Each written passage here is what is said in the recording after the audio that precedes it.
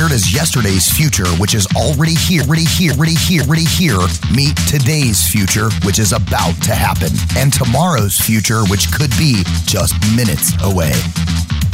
Welcome to Technology Revolution, the future of now. Where host Bonnie D. Graham asks savvy futurists for their predictions about the tech-driven trends that are shaping our future right now. Here's your host, who will take us into the future of now, Bonnie D. Graham. Welcome. Bonnie in the house. Happy to be here. And we're not necessarily talking about tech-driven trends. We're talking about women in STEM-driven trends, which has a background in tech, the idea of STEM, and these ladies do. So let's get started. By the way, our topic today is the future of professional women, creativity and technology, the impossible dream.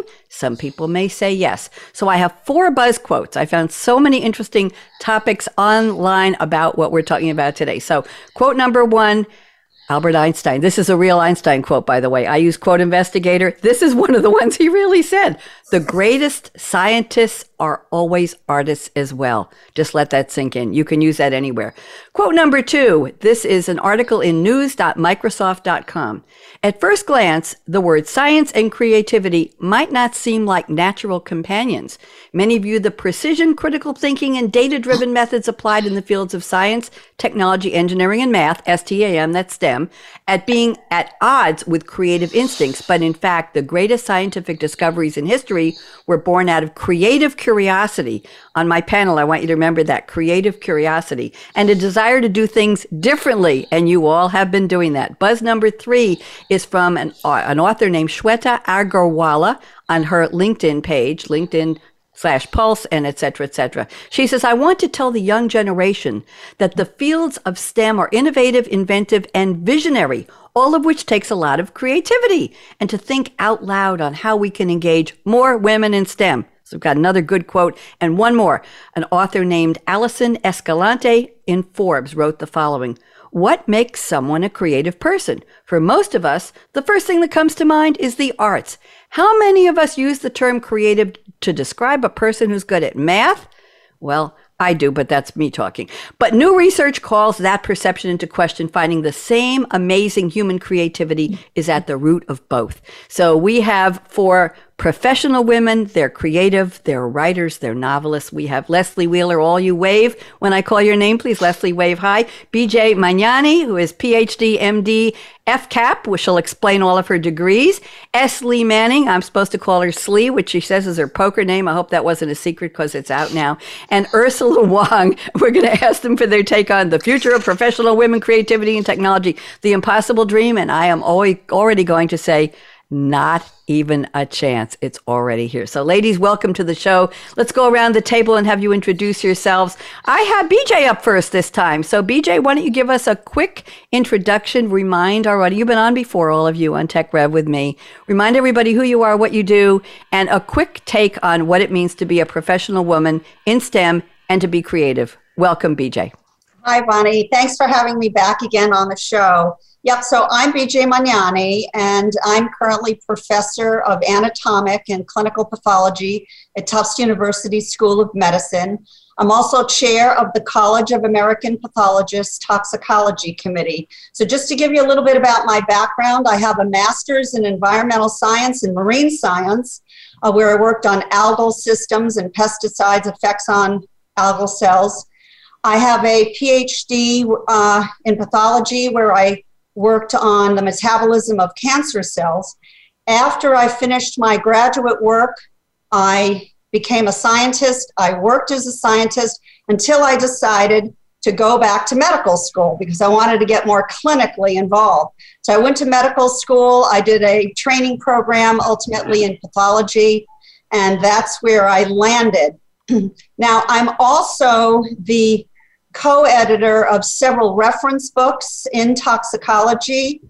I am either author or co-author of over 100 scientific papers, abstracts, book chapters, and my creative side, which includes the science, but has extended now into fiction writing, is I use all that scientific knowledge, and I've now written the Dr. Lily Robinson series, which started out as 8 short stories that Lily, who is an assassin, who knows toxicology.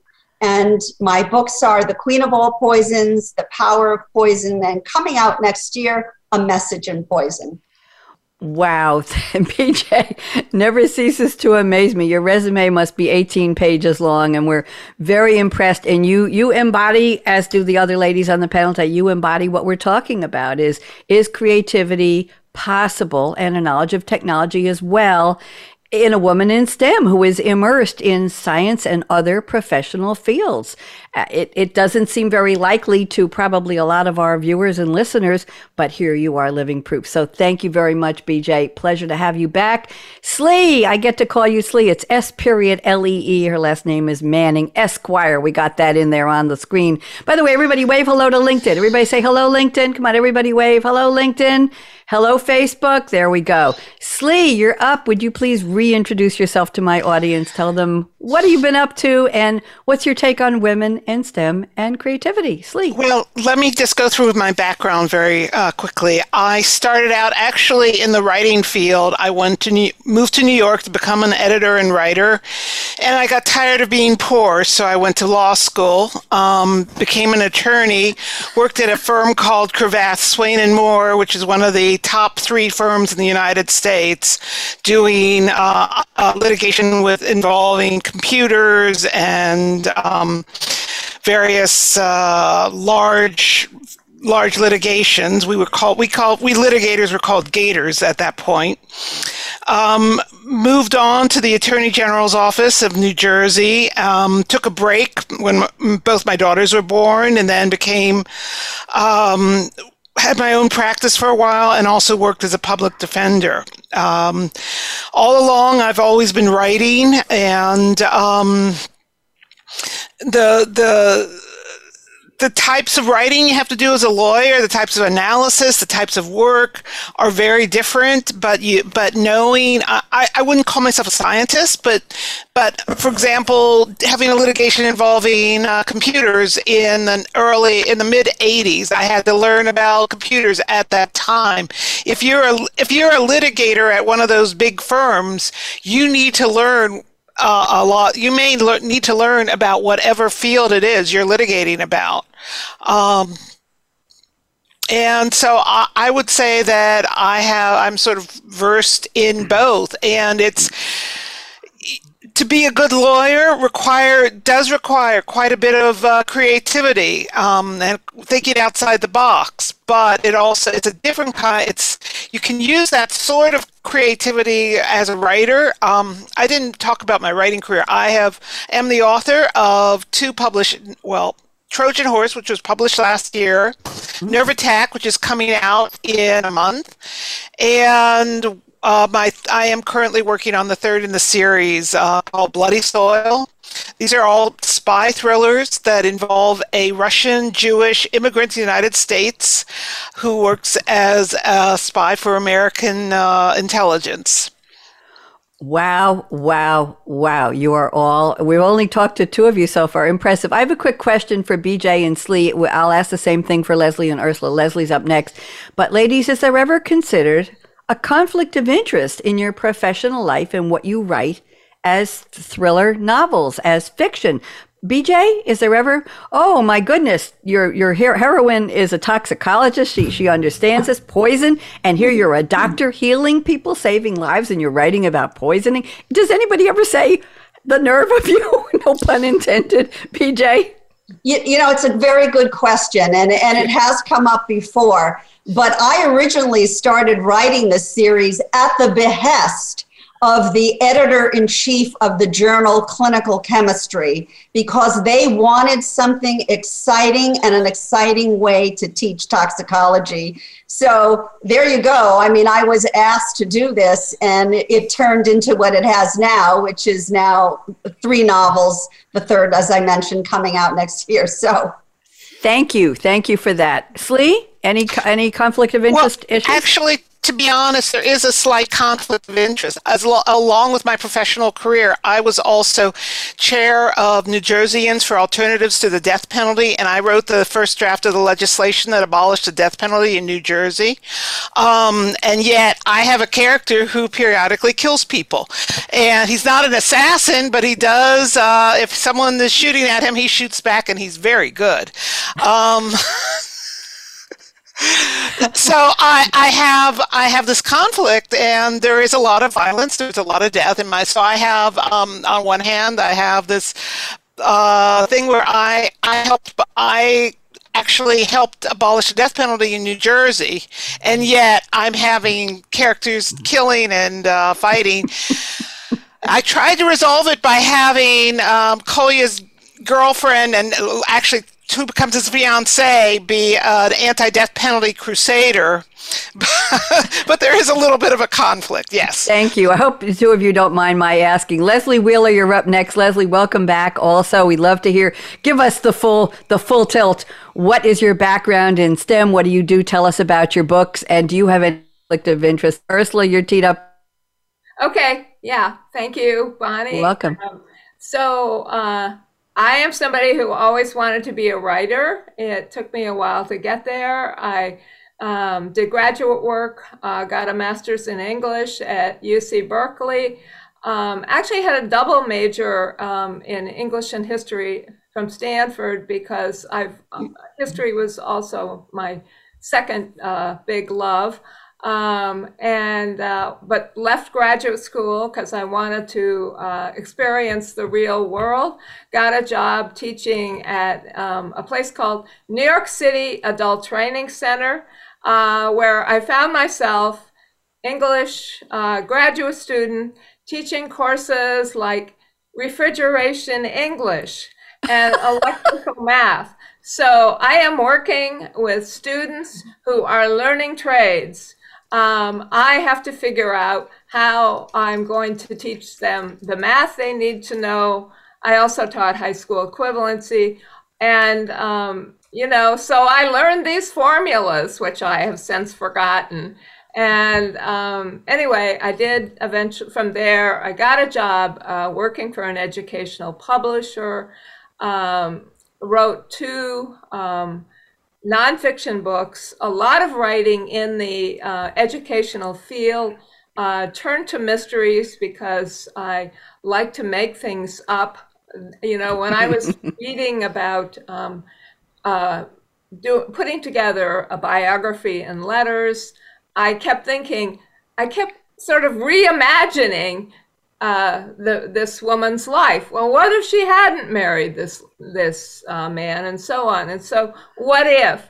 And I think that what if is it's important for writing, but asking that question is an important part of creativity in any field. You have to be able to imagine, or at least think about different possibilities, and that's what I'm able to do in my fiction. You try things out. Sometimes things work, and sometimes they don't. I have never worked in STEM. However, I have my son was practically a STEM baby.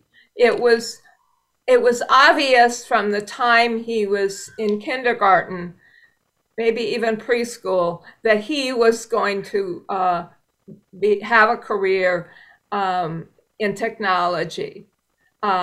This strong intellectual curiosity, and it's really through him that I could see how creativity is important in STEM. Okay, I'm a writer. I deal with words. He writes codes that are making things happen in a different way. And so my books, just really quickly, I have 2 series, Living History Mysteries, 3 titles in that, and the 2 titles on the screen behind me are in my new series, Berkshire Hilltown Mysteries, set in the Berkshires, and Rattlesnake Hill and Shuntole Road. And I use real life experiences that I've heard about or read about or even witnessed in my books, and from there I take off. Thank you very much, Leslie. I love the part about you wrote refrigeration English. You taught that's to me that's STEM. That's science. That's technology, right? You turn on a refrigerator, it's got electricity. You're a woman in STEM. Don't even doubt it. Nice to know about your son, but you are. By the way, I'm an early coder from the 1970s. I won't tell you when. And so I know, and I discovered that I could do English as well as I could do COBOL and PL1 and other languages. So I had that transformation of, I can speak and write in English, not just in code. So there was that transference, if you will. Ursula Wong, it's your turn. You've been so patient. Ursula, you're new to this group. These ladies, as I said, have been on several shows with me. And Ursula was on another show about self-published authors, self-publishing, and the technology of where is it going. A couple weeks ago, she's been on twice. Ursula, let's have it. Who are you? What do you do? I know you have a background in engineering. Let's hear it and talk about your books. Ursula, welcome back. Bonnie, it's so great to be here. I'm a novelist. I focus on historical fiction and thrillers, starting with World War II, Eastern Europe, Russia, and I get into modern day political events and write about those too on a fictional basis. But it all started with a bachelor's degree in physics. I have a bachelor's degree in mathematics. I have a master's degree in applied mathematics. My first job was analyzing large-scale computer systems for the government. Then I went into the computer industry back in the day when there weren't many applications, and sometimes you had to look at the values in machine registers to debug your code. Now, I told my 25-year-old daughter that story, and she was appalled that the computer industry was so primitive at that point, but I speak truth. I went on to design large-scale computer systems, computer architectures, an email system that handles millions of messages per month, a terabyte file system, a identity and security system that figures out how I know you are who you say you are. A surprisingly thorny question. I went on to do novels after doing all of that work for several decades. And while I focus on history in my fiction and Lithuania, my ancestral Lithuania and Russia and their relationship and their ongoing relationship, in looking back, I have a very important character in a number of my Amber War books, 5 of them, and she is Annie. Now, she is a computer program, AI, artificial intelligence based. Annie is artificial intelligence based, and she has the ability to learn from her mistakes. So she has integrated face recognition.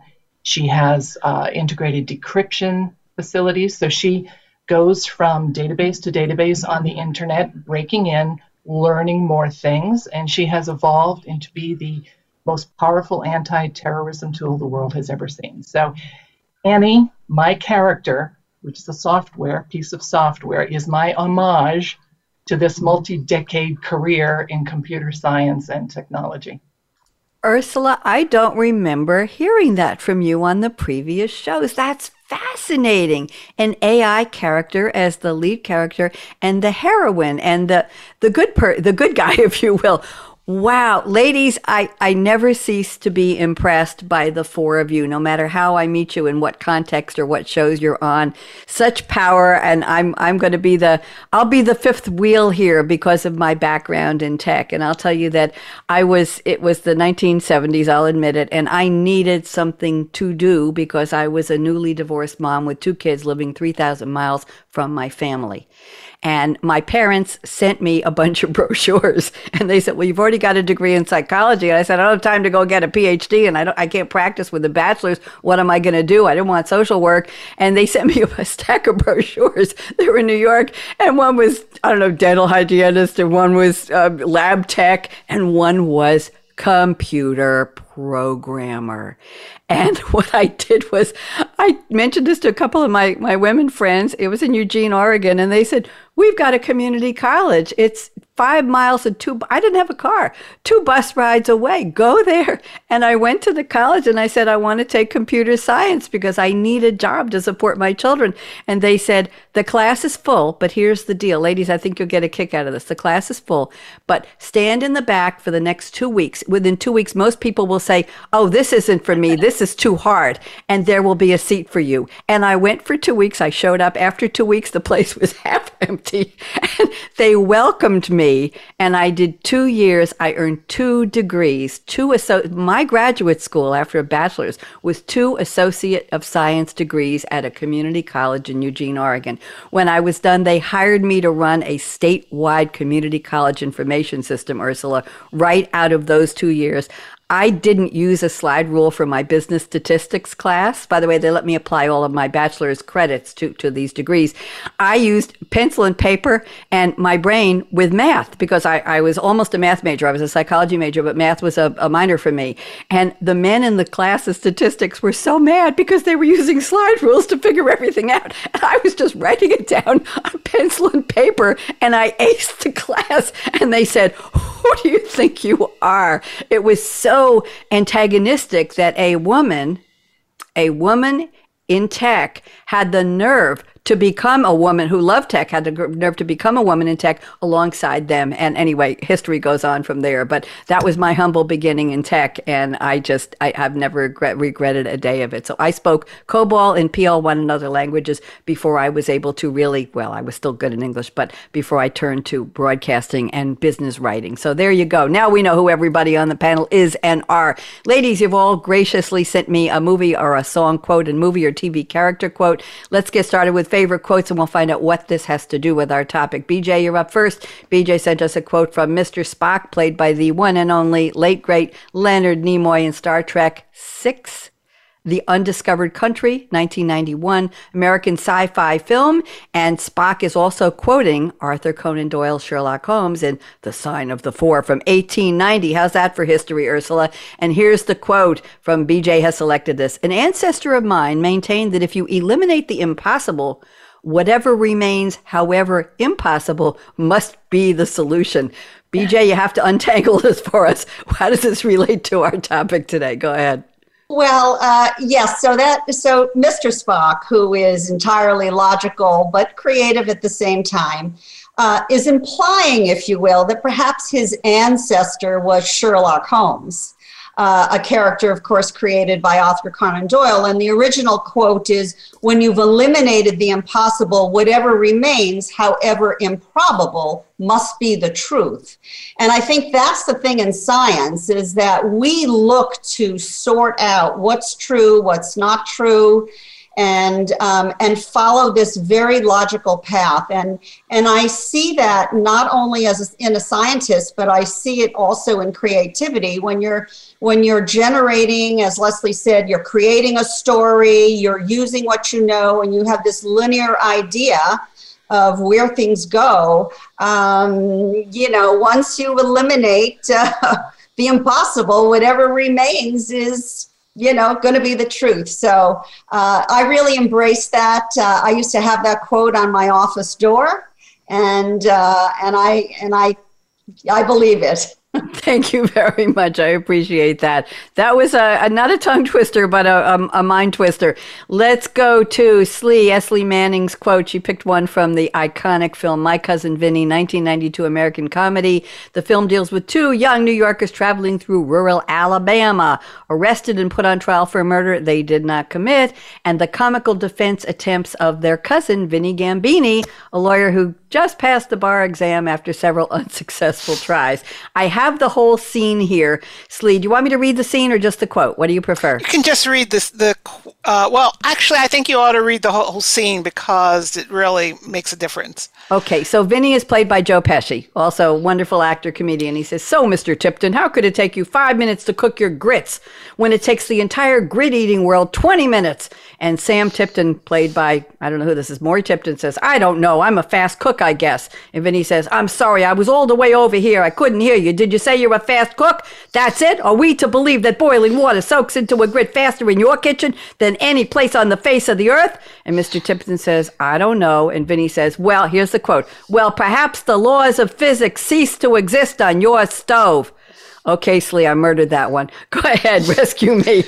All right. Well, here's the bottom line. My cousin Vinny is exaggerated and funny, but it might be the best law film that exists. There are law schools who play it to teach cross-examination. And what this particular quote shows you, by the way, is not only how you undermine a witness, but the fact that the lawyer has to know a broad range of stuff. He has to know how fast it takes grits to cook to challenge him on how long he was actually cooking the grits. And it shows also that it's also this guy who everyone thinks is a schlub and kind of stupid, and suddenly, boom, you see how really smart and intelligent and creative he is. And the guy there was another lawyer, which you don't see that. There's another lawyer who was supposedly the better defense lawyer, and he just says, he had gotten up and said, are you sure about how long it was? And the witness said, yeah, I'm sure. And he sat down. So it shows the Vinny thinking outside the box, challenging with facts, bringing up now issues that ultimately makes the witness change his story. And I want to say one other thing about this movie that I absolutely love. The smartest person in this whole movie is the character played by Marissa Tomei. Yep.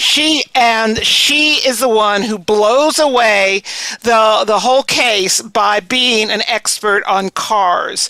So you not only have the woman being the smartest one, but her being an expert in the automobile industry to prove that these two boys are innocent.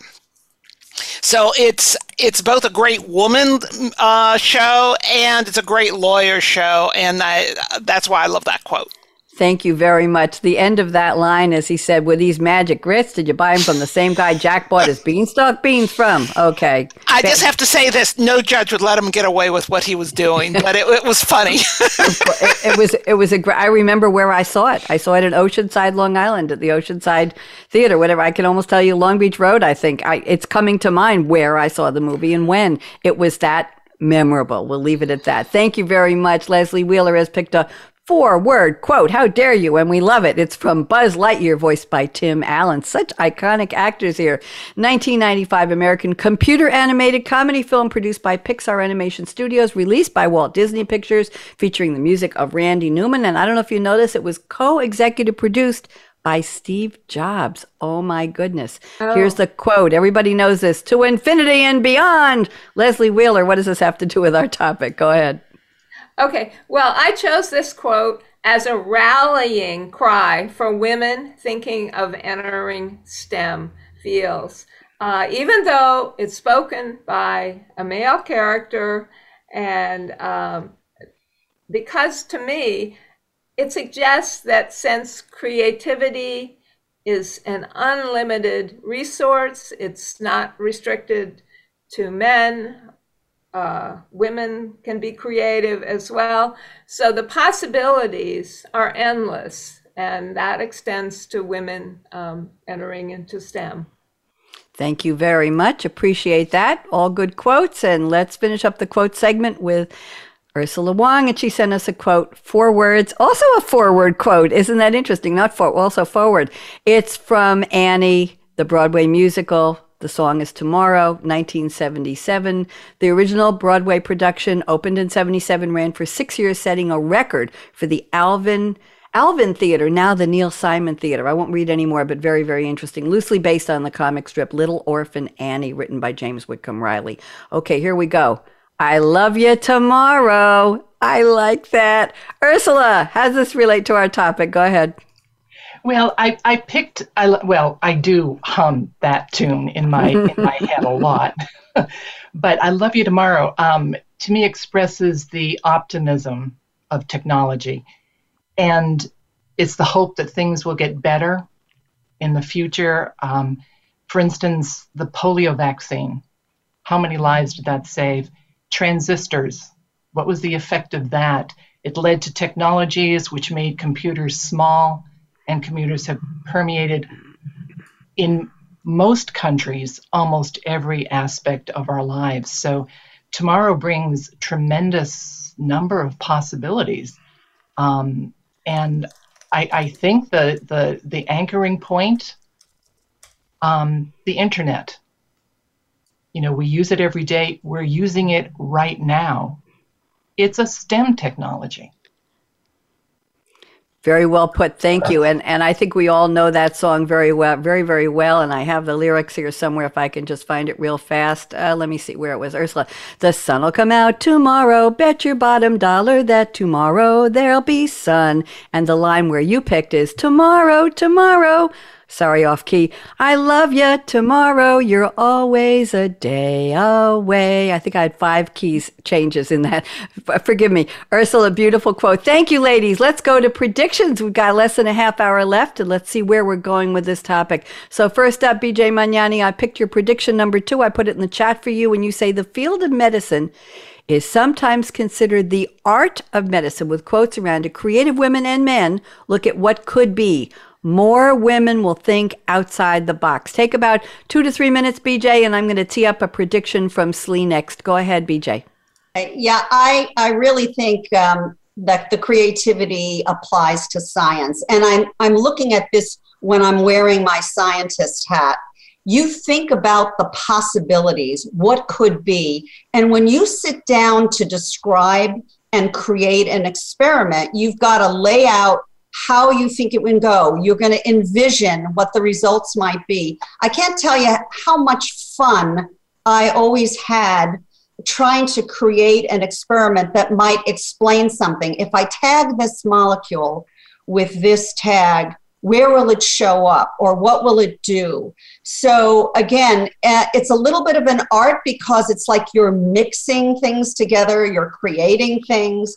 And, we always say the art of medicine because not all doctors agree on things, and it's a little bit of this and a little bit of that. So definitely science is creative. We're looking forward at possibilities, and we're trying to imagine what could be and how things might work. Thank you very much. Appreciate that. Let's go to prediction number 2 from Slee. Here we go. We will see more creative endeavors by professional women who are able to turn their considerable brain power, I like the way you put that, to areas outside their original sphere. Slee, talk to us. Well, I mean, just look at this panel. Look at, I have to admit, I was talking to BJ the other day, and she told me she wrote her first book while she was chair of the her medical department. And I was just thinking, I wrote my books various times when I was not practicing law, but women who are intelligent and professional will use their creativity outside whatever their professional spheres, much like men have always done. And I think we're seeing more and more of that, and with people like us here on this panel. And it's going to just get more and more as more young women hopefully will be going into professions, and as they want to expand and use what they learn in their professions in other and more creative endeavors. Thank you very much. Very optimistic there. Leslie Wheeler, prediction number 2. I believe that more professional women will enter the STEM fields along the same lines: physics, math, chemistry, engineering, technology, if they can be shown that creativity in STEM is the same as creativity in the arts. Leslie, predict, how are we going to show that to them? Go ahead. Okay. Well, first I want to say that in preparing for this discussion, since I don't work in STEM, I reached out to friends of mine who do. And it was a great experience. I got some really good responses. And so one of the responses, well, actually I want to mention, since this is outside of the that field. This goes back to biology, but I was very interested. I interviewed two doctors. They were both primary care and family doctors, but it's a way of showing that creativity takes many different forms. And I asked them, so how do you feel your work is creative? If so, how? And they both said because they have to come up with creative ideas about how to deal with their patients' medical issues. And if one thing doesn't work, you have to try something else. And then another part of it, which my primary care doctor emphasized, was you also have to come up with creative ways to encourage the patient to get the treatment they need. And I thought that was very interesting. Another response that I got from a friend who's had a career has a career as a physicist and in college at administration, that, and she basically says it's creative, that you have to imagine ideas in physics that have not been formulated before, build new methods to explore those ideas, suggest further experiments to open up new areas of knowledge, and connect disparate, different ways of thinking. If it were not creative, it would not be innovative, publishable research. So it's like it's built into the field, creativity. And she, according to her, STEM is a fabulous area for doing creative, independent work through research, teaching, traveling, working with colleagues, and establishing your own mentoring network. So I think really the more this kind of information gets out, I think women will be attracted to fields that areas of STEM that are not attracting as many women as, let's say, according to the American a study that was done by the American Association of University Women, biology and chemistry are the fields that attract most women. The other ones, a lot less. So we really need to get out the word from people working in these less, where there aren't so many people working already, that this is creative. Thank you. And Leslie, I want to compliment you on your creativity in reaching out to people who are more in that field than you are and asking them for their input. I thank you. And I'd love to be introduced to some of them if they want to be on a future show. So there you go. Creativity begets creativity. Ursula Wong, prediction number 1. This is interesting. Let's focus on the first example. She says, women in STEM fields will be instrumental in making cross-discipline collaboration the norm when seeking creative solutions to complex problems such as global warming. I'm going to stop there, Ursula. So talk to us. What do you see? Well, I don't want to say that men do one thing and women do another, but... women do a lot of other things. The women I know have really natural abilities for communication and collaboration. I mean, it may not come out in the workplace, but it certainly comes out. And I think that really is key to pulling together, the elements of problem solving needed to tackle these massive Earth impacting problems. So global warming, for example, and this is a very, very high level example, weather patterns, cameras on the space shuttle that are able to view cloud formations, statistics to say how much water, how many storms, wind velocity, and so forth, and to track this over potentially decades. All of these aspects come into not only learning about a problem, which is key to solving a problem. But as we learn more about it and we apply our, different communication skills to explain, especially to lay people, what global warming might be, how it might affect the average person. I mean, these are all very acute skills, but they're all different skills.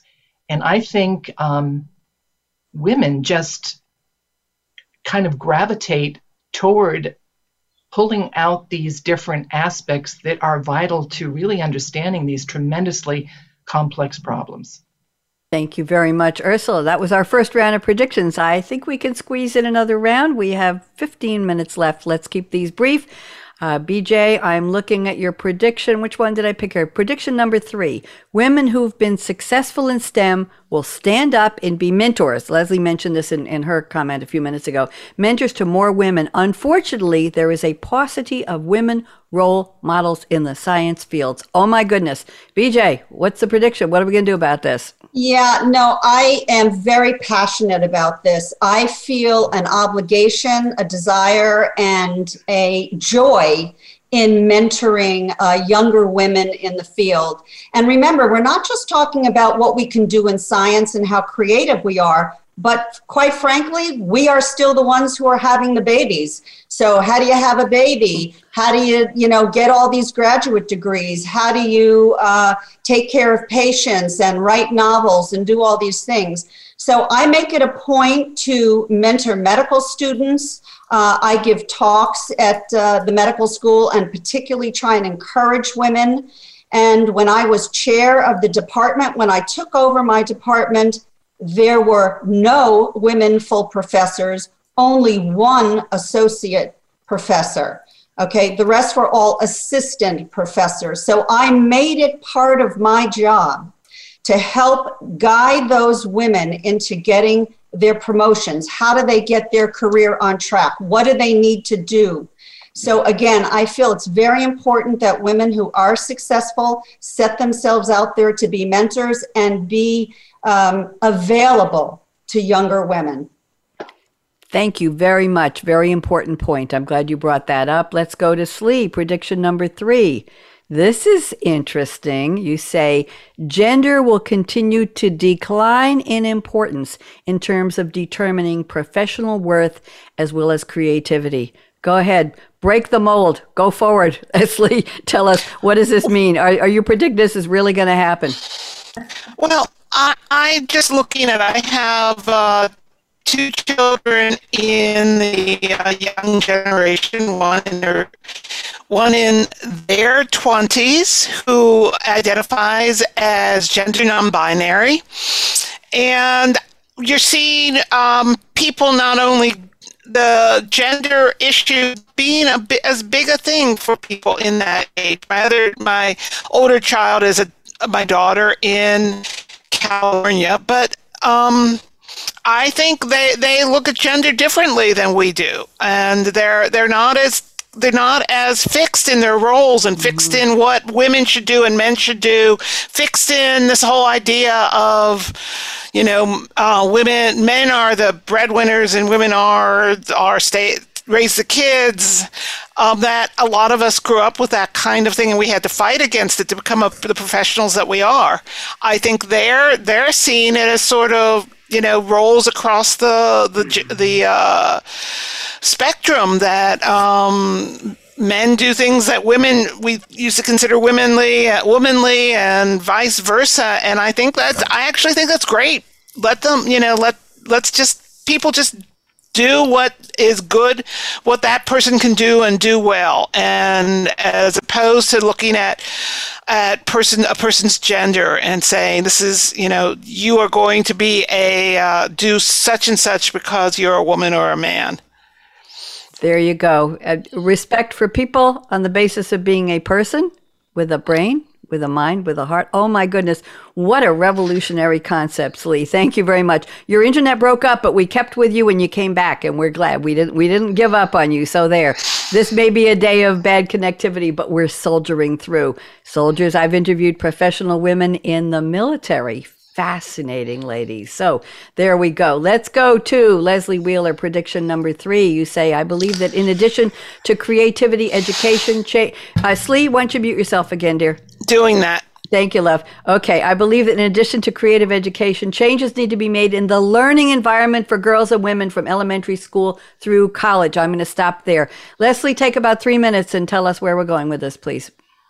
Okay, well, some of what I'm going to say comes from this American Association of University Women study, which I found very interesting. Some of it comes from people that I contacted. I'll start with the AAUW.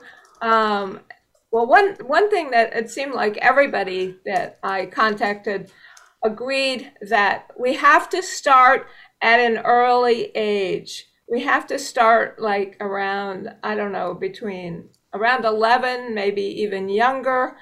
And so we're talking about grade school, and there are a lot of things that can be done. Show women, write more books about women scientists, and also just to give, one of the things that I found very interesting in this was, and also things like the AAUW study said that it's important for parents to tell girls that intelligence can expand with experience and learning. We can grow. So you may feel, oh, I'm so stupid, I don't get this. That can change. You need to have your self-confidence built up.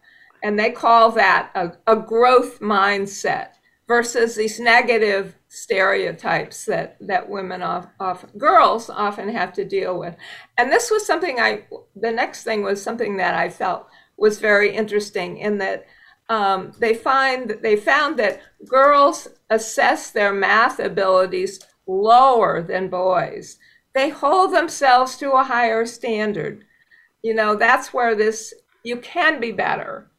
That their self-confidence, they need to be given more self-confidence.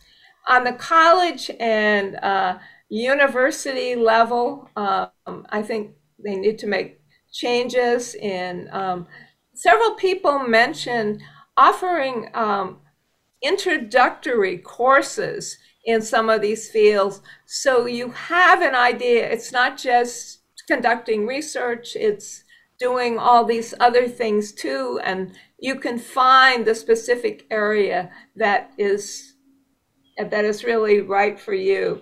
And you know, and then of course there's just this bias, and they point out there is this double bind that for people judge women to be less competent in STEM unless they're like standout successful. So we need to get rid of that. And that puts women in a double bind. If you stand out successful, people may accuse you of being, oh, you're not womanly. People are still dealing, we have to really examine our biases, and even though we think we're not, we are. Absolutely. And if you want examples of that, watch some of the detective mysteries on TV. I've started to watch Crime Parfait, which is Perfect Murders. And every 2 episodes, they switch the detective and the mentee, if you will, the person working with the detective, the younger one.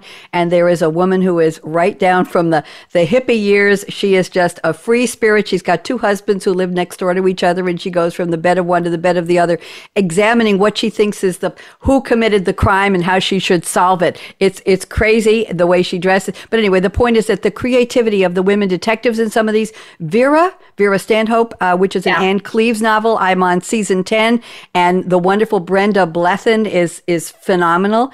And talking about women, there's another one I've started watching, Candace Renoir, and she's a woman who took 10 years off from the police force. It's in French with subtitles, and she's back, and they hate her. They don't want to accept her. The men don't want, and she has a way of looking at a crime scene of a potential person who committed a crime in a way from her life as a woman, as a mother, as a female in the police. She sees things nobody else sees. They're bum rushing her out of the scene, and I just started watching it, and it's fascinating. So talk about creativity in crime novels. There you go, ladies. Let's move on. We have time for Ursula, prediction number 4. This is interesting. You say, while many engineering problems are solved by applying a technology, I believe, this is Ursula Wong talking, that creativity will become accepted as the X factor needed to solve progressively more complex issues.